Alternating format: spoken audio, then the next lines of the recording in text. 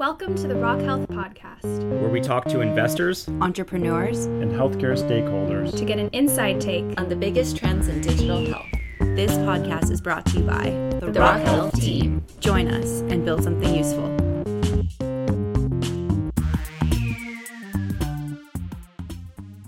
Hello, everybody. I'm Bill Evans, the CEO and Managing Director of Rock Health, and welcome. We're really excited to have this conversation today with several friends. Two fellow investors and good friends, Liz Rockett of Kaiser Permanente Ventures and Steve Kraus of Bessemer Venture Partners, as well as my very good friend, Michael Esquivel, a partner at Fenwick and West. He's a well-known corporate attorney here, and I've been really fortunate, feel incredibly lucky to work with him every day as Rock Health counsel. So, in today's conversation, we're going to be talking about the unprecedented funding and trends during the first half of this year. And we're going to look ahead into the venture capital fundraising environment for digital health as well. I would love to just maybe start off with this Dickens quote that came up in our conversation. It's the best of times, it's the worst of times. And so there's this sense that here we are in a pandemic, a global economic downturn. And then at the other end of the spectrum, digital health as an industry has been sort of building momentum and starting to hit its stride as a young industry. We're sort of on the cusp of big rounds of funding and exits. And so these two things are happening at the same time. I'd love to get your thoughts on this and open it up to some back and forth. Who wants to jump in first? It's the best of times, it's the worst of times. I'll shoot. Steve here from Bessemer. Thanks for having us, and look forward to a fun panel with my friends Liz and Michael, and you too, Bill. I think finally, after a lot of years, and Rock Health was on the forefront of this, digital health is coming into recognition as a real part of our economy. I think there were a lot of things that happened, and we could talk about it prior to COVID, that laid the basic infrastructure and the capability for digital health to finally be deployed. And then you add on top of that, this pandemic, which has been tragic and tragically handled. And frankly, the digital solutions are the way that people who desperately need care are accessing care. And so, and then on top of that, we have an industry that has been nascent, and a lot of people have been saying, where are the exits? Where are the IPOs? Frankly, I actually don't think it's too late. I think it takes like 10 years for an industry to come into fruition. So I actually think it's about the right time, but for a long time, it was like, when's it coming? And now we see it, right? We see Livongo being hugely successful, Teladoc, which went public beforehand, just an amazing, run up in value, right? You see One Medical, you see Accolade, there's a bunch of others that are following them. And so I think we're, after the Sisyphean task of, getting the regulatory approval and building the technologies and having consumers, get comfortable with digital health, and frankly, having physicians get comfortable, right? And the long sales cycles that it takes to, get enterprise customers, whether they be providers or payers. I mean, that took years to climb up that mountain. And I'm not saying we're at the top of the mountain, because I think we got a long way to go. I think this is another several decades of run of this industry, but we finally gotten to a place where people recognize us. But yet it's in the face of, the worst pandemic, where you just feel horrible, right? Like everyone's challenged. And so you don't really want to celebrate success in a time when there's so many more important things, COVID, all of the issues about equality and equity. And I'm glad you guys are doing your survey that exists in our world. I mean, it's a tough time to be a human being right now. And so we have to be thankful for what we have. And also, what I love about our industry is I work with people like Liz and Michael and so many entrepreneurs who are in this industry because they want to make a difference. It's not just about making a buck. They want to make a difference. And so one of the greatest things I saw today was actually, I love reading Axios, and they had this poll about, the industries that had the highest NPS. And finally, healthcare, which has so long been disparaged for making profits and all, but like finally healthcare and healthcare workers and institutions had extremely high NPS. In fact, I think it was the highest, right?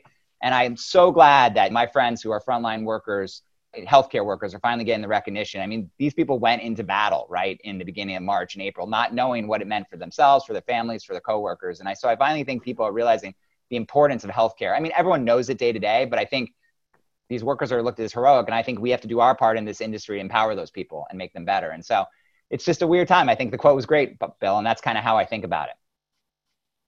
Hi, everybody. Liz from Kaiser Permanente Ventures.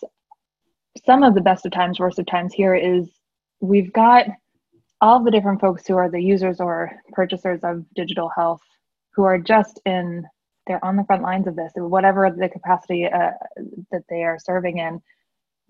But at the same time, they've all been pushed, I know within my own organization, to take on virtual care in a totally new way, right? So where in the past it's been, let's experiment, let's pilot, let's test, we have the period where we're actually going to go fully to virtual services for a period of time at the early stages of the pandemic. And now, even today, as this really continues to just stretch out, more and more opportunities for folks to use virtual care. And I think what's exciting about that is just, to me, this means we're going to have more and more providers who are able to imagine to provide sort of different feedback, different ways of engaging with the concept of digital health, where in the past we had so many folks who maybe hadn't used it directly, had perspectives, had opinions, but that weren't informed by actually giving it a try. So it's not all perfect out there in terms of what it's like for providers using virtual care modalities as part of their practice.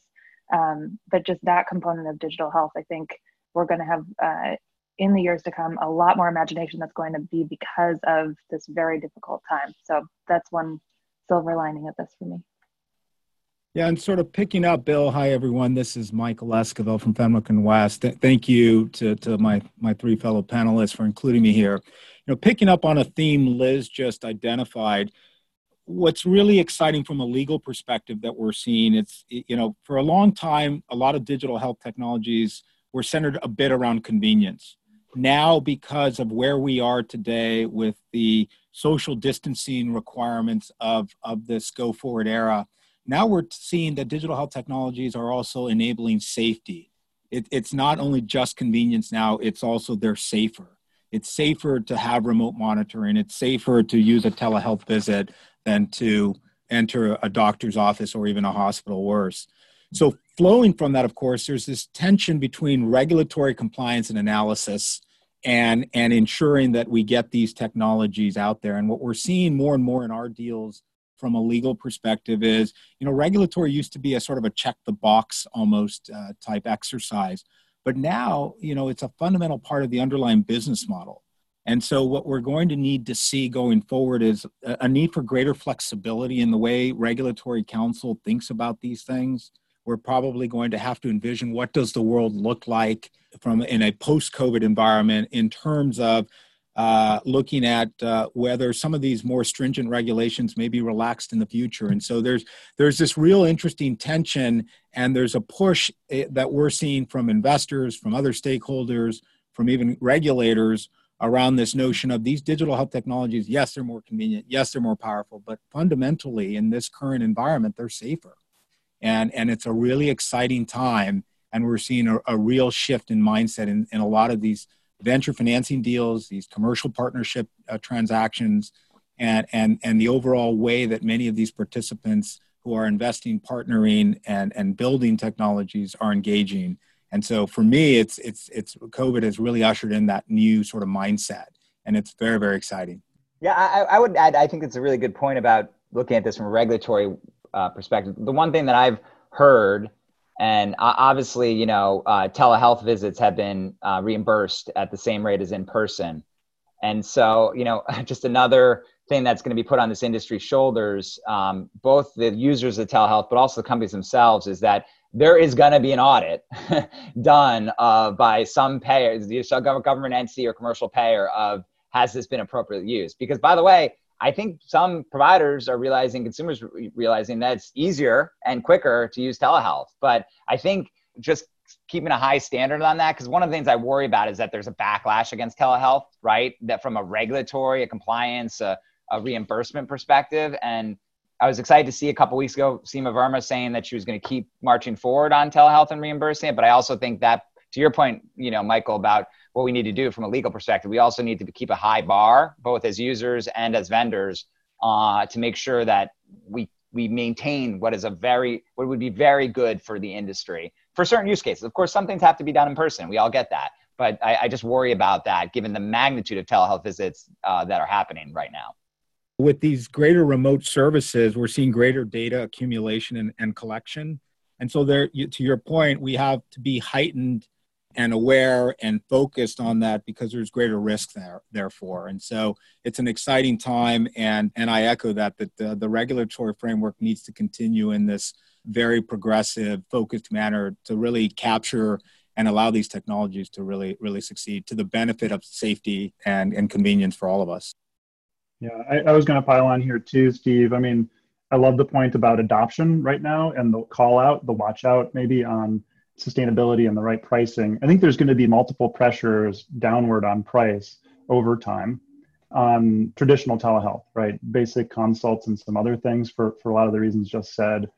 What we're really intrigued about, and Rockett has done 6 years of consumer adoption research on telehealth and other stuff. You know, it's up and to the right over time. I'm predicting, haven't yet seen results. We haven't run the data yet this year, a big jump for obvious reasons. But I'm really more curious about 2021 and 22. I don't think it's going to be down. What I hypothesize and love to get your thoughts, is this moment going to drive, as the price pressure on traditional goes, pushes prices down, are we going to see a drive to higher value add telemedical services, full stack and higher complexity, or will we see other headwinds? What's the feeling here? Yeah, I mean, I'll start. I mean, I think who would have thought we could said this like 5 years ago? But telehealth is now a commodity, right? I mean, and Teladoc's done a great job of building business around it, right? They've acquired things in behavioral, other areas, and they've got a great stock price. So I imagine they'll be more acquisitive.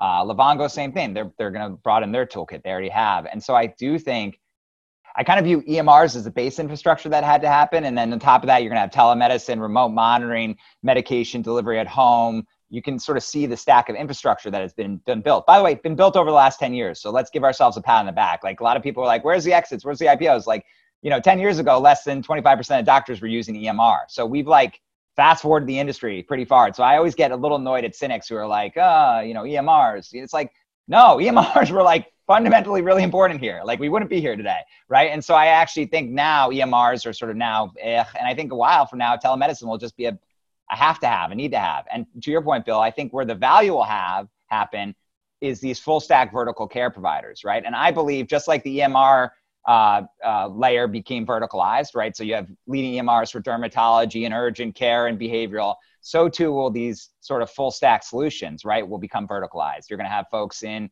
musculoskeletal. We have a company called Hinge, behavioral, right? You're going to have stuff in oncology and cardiology. And a piece of that will be a telemedicine layer, but there'll be lots of other things. And those companies will not be pricing on fee-for-service reimbursement for telemedicine. They'll be pricing on case rate, value-based, right? I mean, they won't be getting $100 reimbursement. They'll be getting $1,000 a year to manage, a full stack MSK, episode, right? Or to keep people out of getting surgery, right? For example. So that's how the pricing is going to move.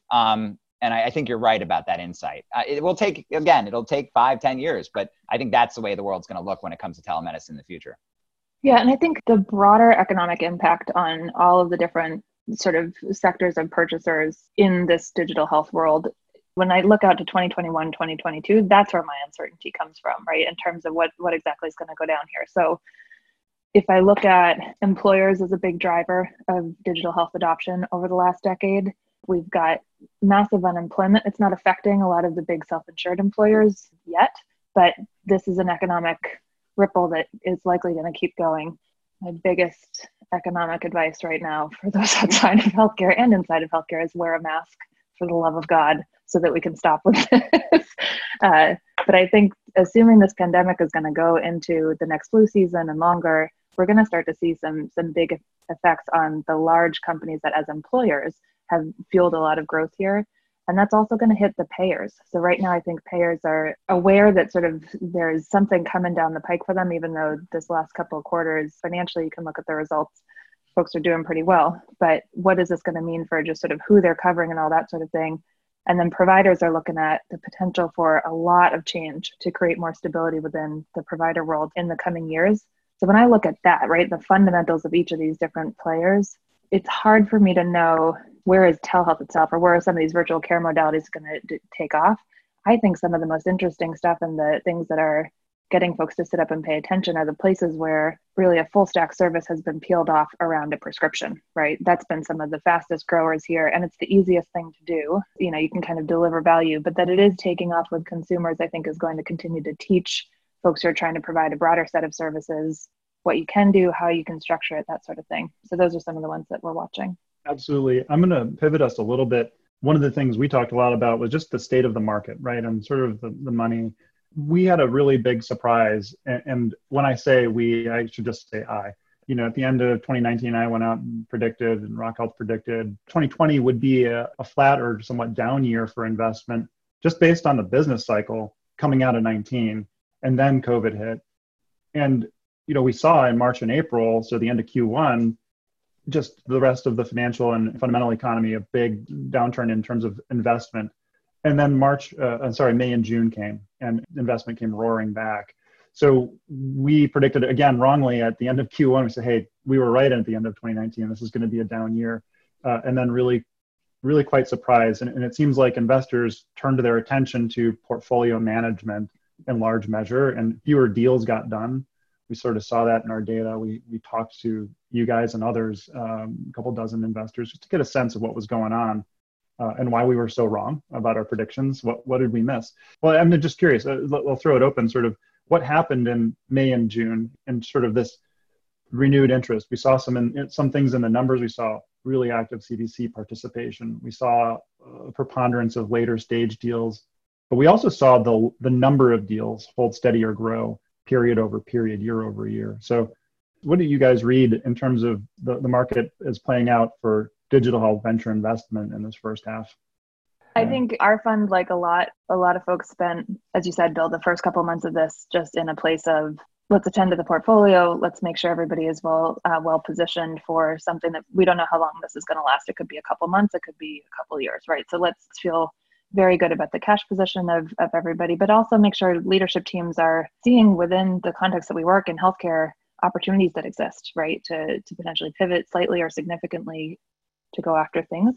I've just said to so many people, the leaders that impressed me the most in my world were the leaders of our portfolio companies and other digital health leaders who really took this massive challenge, right? Teams suddenly working all remote, having all of their customers going through a period of upheaval and stress and crisis, and really looking for new and better ways to serve, kind of aware that the fundamentals of their business were going to be important in this period. So I've been really inspired by the leadership in our industry. I think that what that translated to when we got to sort of, all right, everybody is reasonably well taken care of within the portfolio, and there's still a ton of need. And some of these companies that we've been watching for years are finally facing a viable market. Like they're actually seeing tremendous growth. And so that shift has been, I think, what's driven, from our perspective, what's kept us pretty active in the market, looking at new deals. If we have the Great Recession in working memory, what do we take from that? Where are the parallels? Where is this different? Obviously, our industry is at the helm of this particular crisis. And so there's a lot of these different factors. But the other thing is that stock market is still not responding to what's going on the ground, right? So, and there is some reality to this of there isn't the same liquidity crisis yet that we saw in the Great Recession. And so it means different dynamics, and it does mean that we're thinking differently about investing. I mean, I think, we saw a few investors really drive up a lot of the activity in the period of May and June, and perhaps, sort of give others confidence that it's safe to keep diving in. We've actually seen more activity at an earlier stage than I had anticipated. And some folks wiser than I have suggested that in a time of recession, it's actually good to get in early with a company that you think has just great team, good basic direction, but they're going to struggle in the market anyway. Better to invest at that stage than looking at somebody who's really just expanding commercially. So we haven't necessarily totally adhered to that, but that has helped me wrap my head around where I've seen some funds seeming to go even earlier than they might have before. So Steve, I'm curious what you're taking from all this. Yeah, I think you made a really good point. I mean, I think back to 2007 and 8 where the stock market just tanked, and that was fundamentally different. I mean, there is some latency in the venture capital business, the fact that they're 10-year funds, the fact that you need to deploy that money usually in 3 to 4 years, the fact that that's our job. And so if you're not deploying the money, some people feel like sitting on their hands isn't a wise thing to do, although sometimes it might be the best thing to do. But here, there's just a fundamental disconnect from the public markets, which frankly, our companies, the real winning companies, the ones that drive the alpha in your portfolio are the ones that go public generally. I mean, right? And so there's still that hope out there. There's still that hope that you can be Shopify, which is a Bessemer company, or Livongo, or, there's plenty of them out there. In fact, there's unfortunately, a have and have not in our public markets now. The tech companies are going, through the roof, right? And so I think there's that, right? Is that we just don't feel that massive pullback that happened in 2007-8 that freaked us all out. Number one, even though I think we fundamentally should, because I think the economy was down 33% today, at least reported in terms of Q2, which is pretty stark, right? The other thing I'd say is like, just to give an insight to sort of how venture capital works, by the way, it's not that mysterious, but every fund got together and said, okay, I work for a generalist fund, so healthcare is just a part of Bessemer. But we said, what are going to be the tailwinds, given that we're going to be facing this pandemic for 2 years probably until vaccines are fully available, right? And so we talked about industries, and guess what? Like, digital health came up because ed tech, right? Work from home. Those were the big roadmaps. And so we're not the only fund to do that. We don't have any secret sauce at Bessemer. Everyone did that. And I'm sure digital health was on the top of everyone's list. And so I think you probably have a lot of funds coming into digital health because it just makes sense intuitively, right? I think that's one thing. I think the third thing is we have a relatively stable customer base. Like, I would be scared. I mean, I'm sure there's great consumer companies, but it'd be really tough to invest in consumer land. And I know we'll talk about consumer health later, but unclear how the consumer is going to be feeling, over the next couple of years. But when you sell to employers, yes, there's going to be unemployment, but they're stable, to your point, Liz. When half your revenue is from the government, right, through Medicare and Medicaid, like, it's a relatively stable customer base compared to some other industries. So I think that helps. And then I'd say, I can't help but say that I think venture capitalists are also drawn to things that they're personally interested in. And at the end of the day, software as a service and selling software to enterprises, that's for some, but I don't think that moves everybody throughout their career. I think actually people want to do something that they care a lot about. I think a lot of people are drawn to healthcare because they're interested in it emotionally, intellectually, personally, whatever. And I think in the pandemic, everyone said, holy cow, this is a really important industry. So I think it's an amalgamation of all those things in that order, right? What I'm really interested in, Bill, and we can talk about this later, is I imagine there aren't a lot of health system facing businesses that were funded, would be my guess. I think people are really scared about what's going to happen to health systems. And I'm very curious to see what happens to consumer. I mean, obviously we saw Roe just raised a lot of money, and HIMSS is talking about a SPAC IPO. And so their consumer might bully through in healthcare, but I think in other places it's been relatively hurt. So I'm interested to see in consumer health investing and in healthcare investing focused on health systems, what the next year looks like, because I think those might be a little challenged. I'm going to tie two things that you guys are talking about together, hopefully. And I was really curious about the same thing you asked, Liz. What's going on at early stage? So deal count, deal volume was flat, a little up in seed into A, but prices were entirely flat. The total volume for the whole market was a little up, but total dollars is way up. So where are the total dollars being driven? It's Series C and up. Flip it around the other way. Where did the dollars disappear from in April and May? We think it was really around late stage deals. And so kind of the story I'm telling around this, guys, and you and Michael, you see more deal flow than probably any of us because of the position you sit in the market. The story I'm telling, at least, is, well, when the public markets cratered, the most proximate private investments, those that are closest to exit, are the most influenced by public market prices.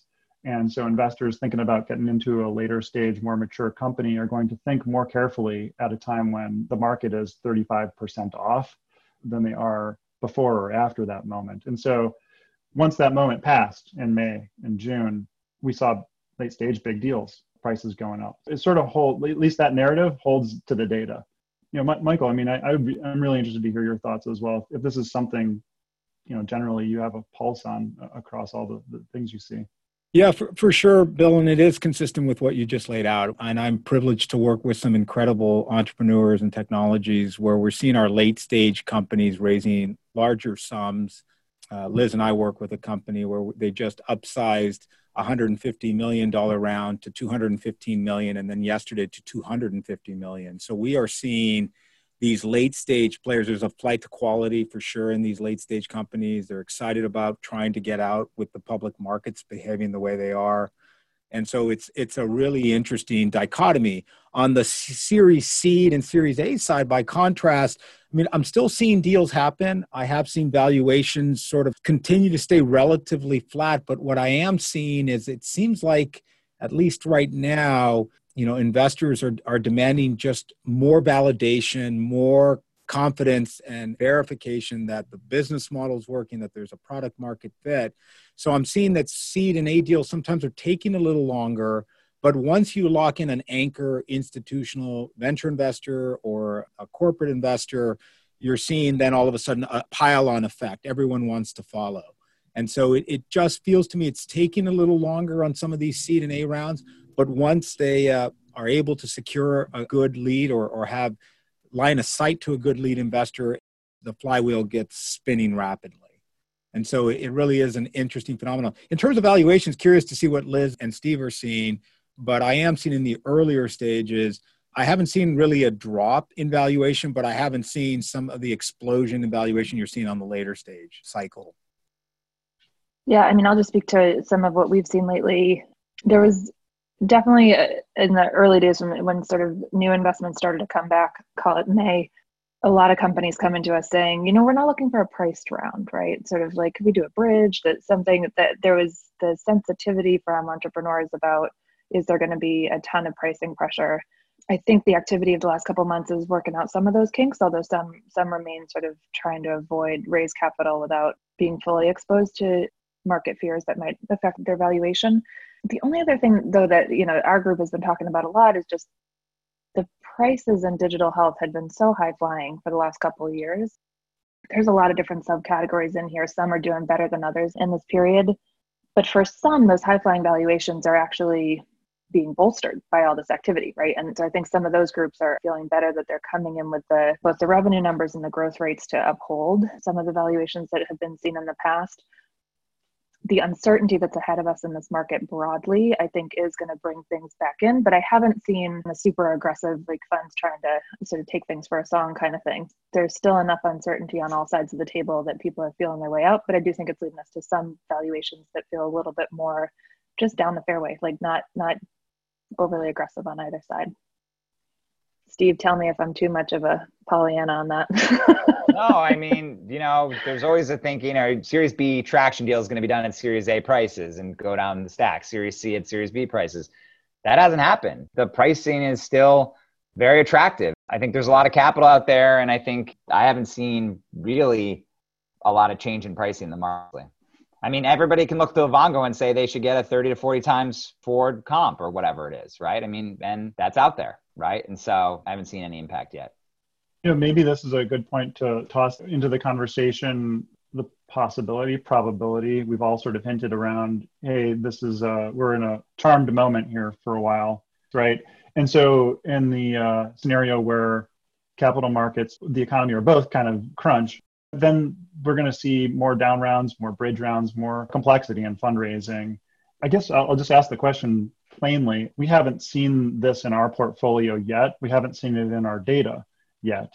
Are you guys feeling this? And, is there a wind of change, or maybe for Michael, more complex deal terms, the kinds of things you would expect to see? Are those showing up yet? Yeah, fortunately, those structured deals, as we like to refer to them, really aren't happening yet. But I am seeing a small shift, though. For example, Bill, I was just thinking, looking back on the last half dozen financing transactions I've worked on, we've certainly seen increased regulatory compliance representations and warranties requested, greater due diligence pushes around data privacy and internal controls.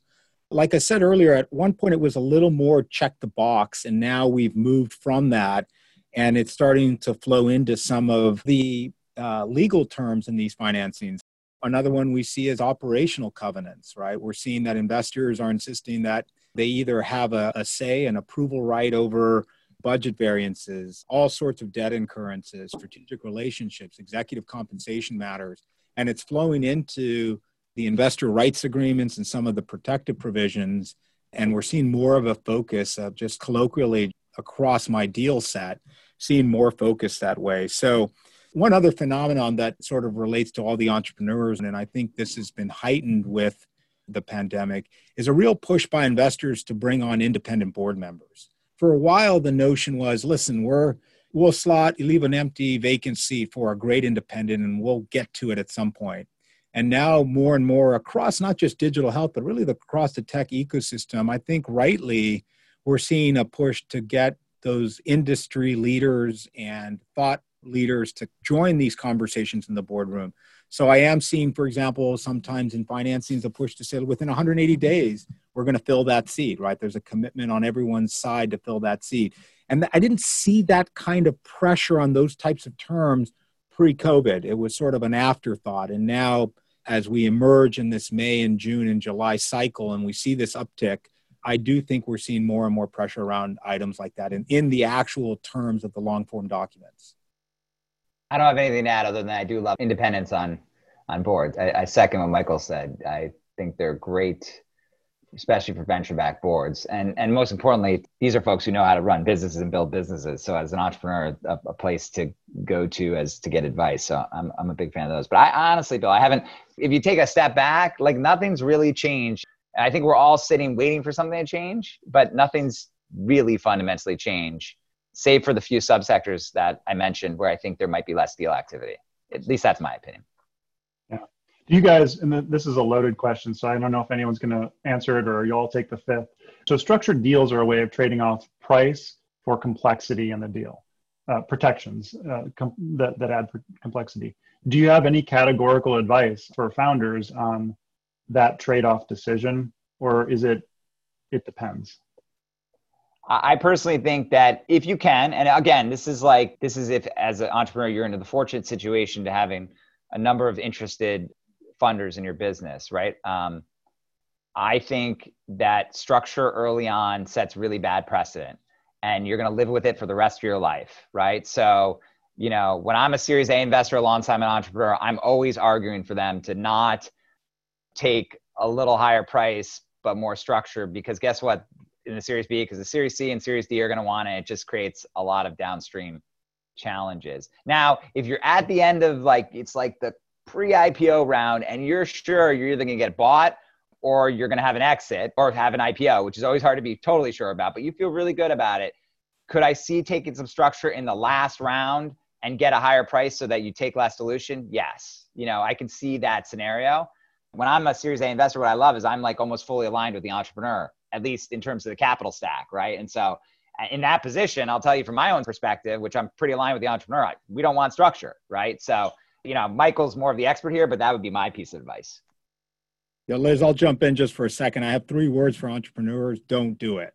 If you have the choice between clean terms and a slightly lower valuation than structured terms with full ratchets, redemption requirements, all sorts of springing rights, if revenue targets aren't hit, all sorts of really what could be punitive terms, you really structure is kicking the can down the road in my experience.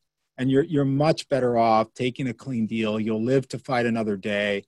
It is famous last words. I agree with Steve. Like every entrepreneur who thinks the M&A is right around the corner or the IPO is right around the corner, that's virtually impossible to predict. And a few are able to do it. But taking that structure, it's always famous last words when I hear, this is the last round of funding we're going to raise.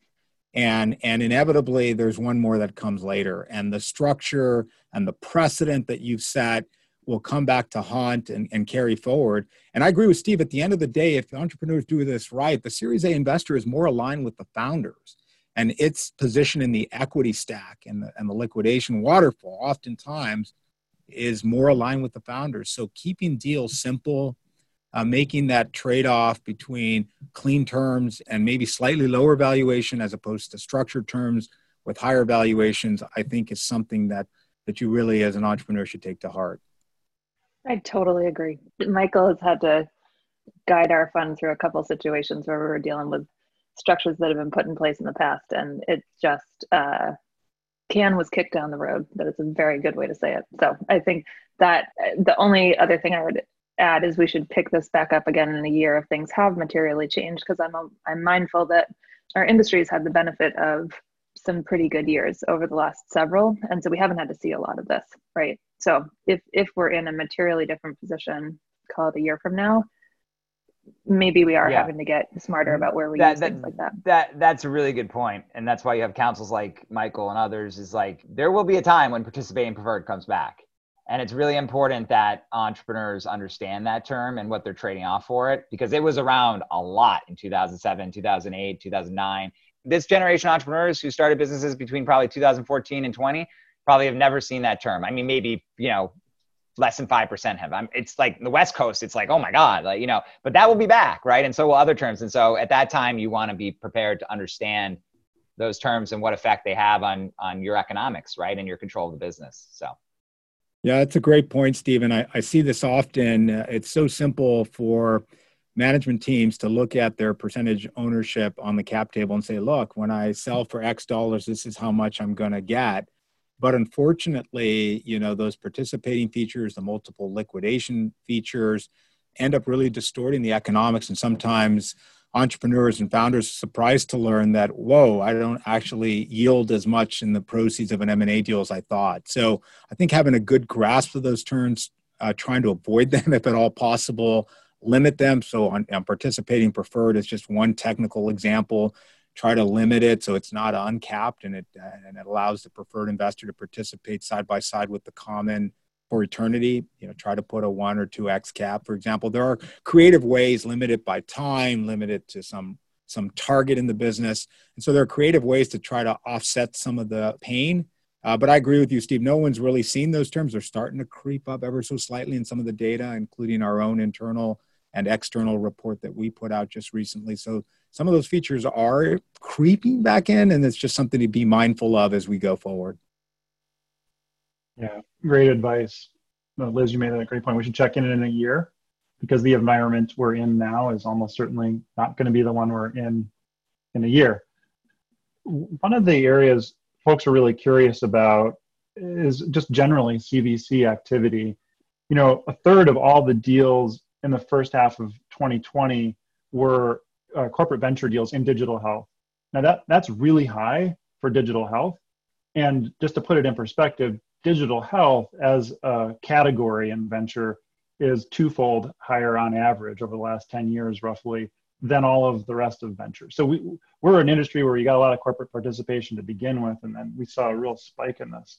I guess I'll leave the question a little bit general for now. Hey, what about that? And I love, Liz, you sit in this seat as a corporate venture investor, and we certainly work with a number of them as well. But hey, what about that? There's a lot of CVC activity in the first half, all in the late half of the first half, the second quarter. Yeah, I mean, and I think that there's a lot of possible ways to read that. To me, because corporate venture capital in healthcare could be from pharma, it could be from payers, it can be from providers, but it sounded like there was actually a good amount of activity coming from health system corporate venture capital groups, which, we talked a little bit about just the risk that health systems might have in the year ahead. But the other piece of this that's real is just within those health systems, again, you're having this experience of virtual care, of digital solutions, of the importance of having a stronger digital presence in every capacity of your business. Simultaneous with, a lot of these groups have now been around for a few years, if not, coming on a more established period of time. So they're trusted within their organizations. They're able to get out there and put capital to work. I do think that there's also a component of, even as we look within the world of providers and know there could be some consolidation and just sort of major market changes that are going on, there is more willingness to just dive into what will the digital component of even that sort of that organized entity that might come out of this look like. And it leads to a willingness for more experimentation, more willingness to just sort of get active in the digital market. So I will say, I'm saying all of this now because I learned from you all about the uptick of CVC activity in digital health. I was also surprised by it initially, but in talking to a few folks and just sort of looking at some of the activity that was happening, those are some of the drivers that I'm seeing. And for folks who are selling into health systems, there's going to be continued challenge, but I know health systems are thinking a lot about their digital strategy. So many confounding factors, but some interesting activity in the numbers. I feel like in healthcare, and Michael probably knows this, for a while, and this is probably a decade ago, corporate venture capital in the tech world, they're talking non-healthcare, was kind of looked at as like, they're going to ask for rights of first refusal, and they're going to get in our business, and they're going to spook competitors because Intel's going to have a board seat, and then, whatever other tech company is not going to want to put an offer to purchase that company. I've always felt healthcare has been great because we love corporate venture capital. Personally, I do. I love working with the KP team, the Sandbox team, the Cigna Ventures team, partly because they know a lot more about what than I do about what we're doing, right? But also I think these corporate venture capitalists have realized that, and I think this is where the real power is if you're an entrepreneur and can strike one of these deals with a CVC, is that they're not only an equity investor, but alongside that equity commitment, they really make a commercial commitment to drive your product. And so, some of the entities that I talked about have really made companies, right? Because they've been huge customers of those companies. Blue Cross was really important to Able to, as was United and others, right? Which has been a successful outcome. I know Cigna has been very progressive with lots of different companies and helped make one of the most prominent companies in our industry. And guess what? Cigna Ventures probably did really well as an equity holder in that. So if you can strike that deal, I just think heck, my money's green. I think I bring some value and humor to my companies and hopefully a good personality, but they bring real commercial contracts, and that's really powerful. Now the question, which we talked about on our pre-panel, is CVC, it's not a core operating entity. It's not yielding immediate EPS to the bottom line, right? It's a innovation arm. It's a long-term investment, but it's not a necessary have for today's business. And so the question, as in every downturn, there's been a drop in CVC. And right now, we said the stock market's doing well, but I worry that some CVCs will start to back out. Things get tough, as they have in previous downturns. Generally, I think healthcare CVCs have been more in it for the long run, but that's a question. I think that we're going to see, just like Liz said about terms, as we move forward and sort of navigate these uncertain times. Yeah, I'll jump on that a little bit too, Steve. One of the things that surprised us about seeing hospitals as leaders in this spike of CVC investment is the degree to which their balance sheets are very stressed by this current pandemic, right? They're unable to see patients and unable, therefore, to generate a lot of the same revenue that they would have, and yet they're forced to spend a lot of money to gear up for a pandemic surge. So in that context, that's a surprise. On the other hand, there's some interesting stuff out there about how a number of hospital systems have driven over a longer period of time significant EPS, primarily through their investing activities, which is a really interesting outcome for the leaders in this space. So if you're, I imagine a top quartile investor, CVC, and hospital system, you play a big role from the CFO's point of view in the long term. My guess is there's a short-term, long-term set of decisions and trade-offs that are going to have to be made in the near future. But for the short run, it seems like the data is pretty clear. One other thing we did is we ran a survey, and we put this in our Q1 report because things looked so dire. We asked a dozen or more investors, are you worried about default risk? Was one of the questions in your LP base. And we got a resounding no. That was almost at the perfect bottom of the stock market when we sent that survey out. So that's a way of kind of a proxy measure for venture and funds' perceived risk for the balance sheet risk for some of their LPs who in many cases are also strategic. So a couple ways to come at it, but I think this is going to be really interesting. Yeah. So our fund got started in the late 90s, a little more than 20 years old, I think, and we're investing now out of our fifth fund. And we definitely do not take that for granted. We're reminded actually by the two executive leaders of KP who started the fund that most corporate venture funds in healthcare do go through cycles. And even the same entity will come back online with a new venture group and go back sort of as financial or leadership winds change. I guess the thing that I'm curious about right now is, given that the activity that you're pointing to, Bill, is in digital health, and this is an area where hospitals and provider groups have traditionally just been more hesitant consumers writ large, right? There's plenty of leaders out there, but as a group, it's been a little bit more hesitant in its engagement in digital health. I think that's the question of, are these venture groups providing some strategic value of just giving better connection to and exposure to these industries, which is often the reason that folks are bringing them into it. But I think that'll be something to watch for. And in terms of the LPs, a lot of the strategic investors in funds, this is part of an overall, investment portfolio. So I think there's less of the, is this suddenly going to just seize up and go away? That said, I think most funds are being mindful of, it's uncertainty for everybody right now. Let's stay in touch and keep up good communication with each other to make sure that we understand if we're going to do a capital call, if we're going to make a new investment, is that going to tax you? Let's understand that and make sure that we're not, for some short-term need, sacrificing a longer-term relationship, because a lot of these LP relationships tend to go over decades. So good to hear that folks aren't expecting defaults, but I think from what I've seen around, folks are also just doing the right thing of keeping in close touch with each other and understanding if we do face any constraints that we've at least good open lines of communication.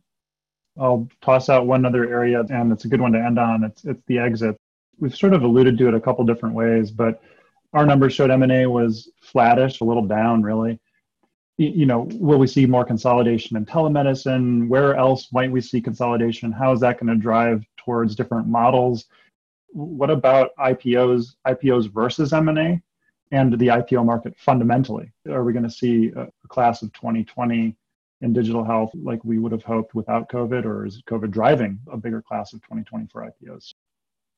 I am an optimist. I think we're going to see IPOs. I mean, I know, Accolade, right, is rumored. Oak Street is not technically a Rock Health digital health company, but dang, it's a sure good healthcare company. So I think you're going to see high growth healthcare related companies continue to go public with the caveat as long as the market holds up for a lot of the reasons we talked about earlier. I think M&A in healthcare has always been fairly consistent. It's always pretty reliable. There's some buyers out there that are just consistent buyers. Whether you choose to go public or get bought, I mean, man, that could be a whole, having served on public company boards, having done it, had companies that have gone public. I mean, it's really what the entrepreneur wants. I mean, if you want to build an independent, standalone, lasting company, you should go public, but you should realize it is very different from running your company. You are now a showman or showwoman extraordinaire, because your whole job is to continue to recruit great people and make sure you have the processes and governance in your organization to make it hum. But you're spending a lot of time on Wall Street and answering question after question after question after same question about pretty mundane topics. So, some people don't want to do that. And then, M&A is a great outcome, right? Because it's also near-term cash in you and your employee's pocket for the most part. But I think M&A will continue to be healthy here for all the reasons we discussed. And I think we're going to see consolidation in this industry, right? You got verticalized solutions, and now they're probably going to get rolled up. And is Livongo going to go and buy all these different verticalized solutions in behavioral and musculoskeletal? Maybe. But I also think I'm a big believer that if you go deep and you become a subject matter expert and you have great clinical and financial ROI and you please your customers, that like very focused approach on what you're doing, first of all, is going to win every day over a horizontal approach. And we have to remember, healthcare is $3 trillion. That's like $3,000 billion markets. So there's plenty of opportunity to be the leader or even number two in any one of these, what we think are very specialized verticals, but are massive parts of the economy, right? Like dermatology alone is a massive part of the American economy, right? And so I don't think companies are going to roll up every space. I think there's an opportunity to be best in breed. And I'd encourage every entrepreneur starting out to just have that focus. Do one thing extraordinarily well for your customers, provide great financial clinical ROI, and you'll be on your way. The $3,001 billion markets is going to be the last word here, Steve. That's highly quotable, my friend. Thank you all to all three of you. Really appreciate the chance to work with everyone here. Thank you, everyone. Thanks, guys. If you're an enterprise organization, get in touch with our advisory services. And if you're looking for investment, you guys know who to call.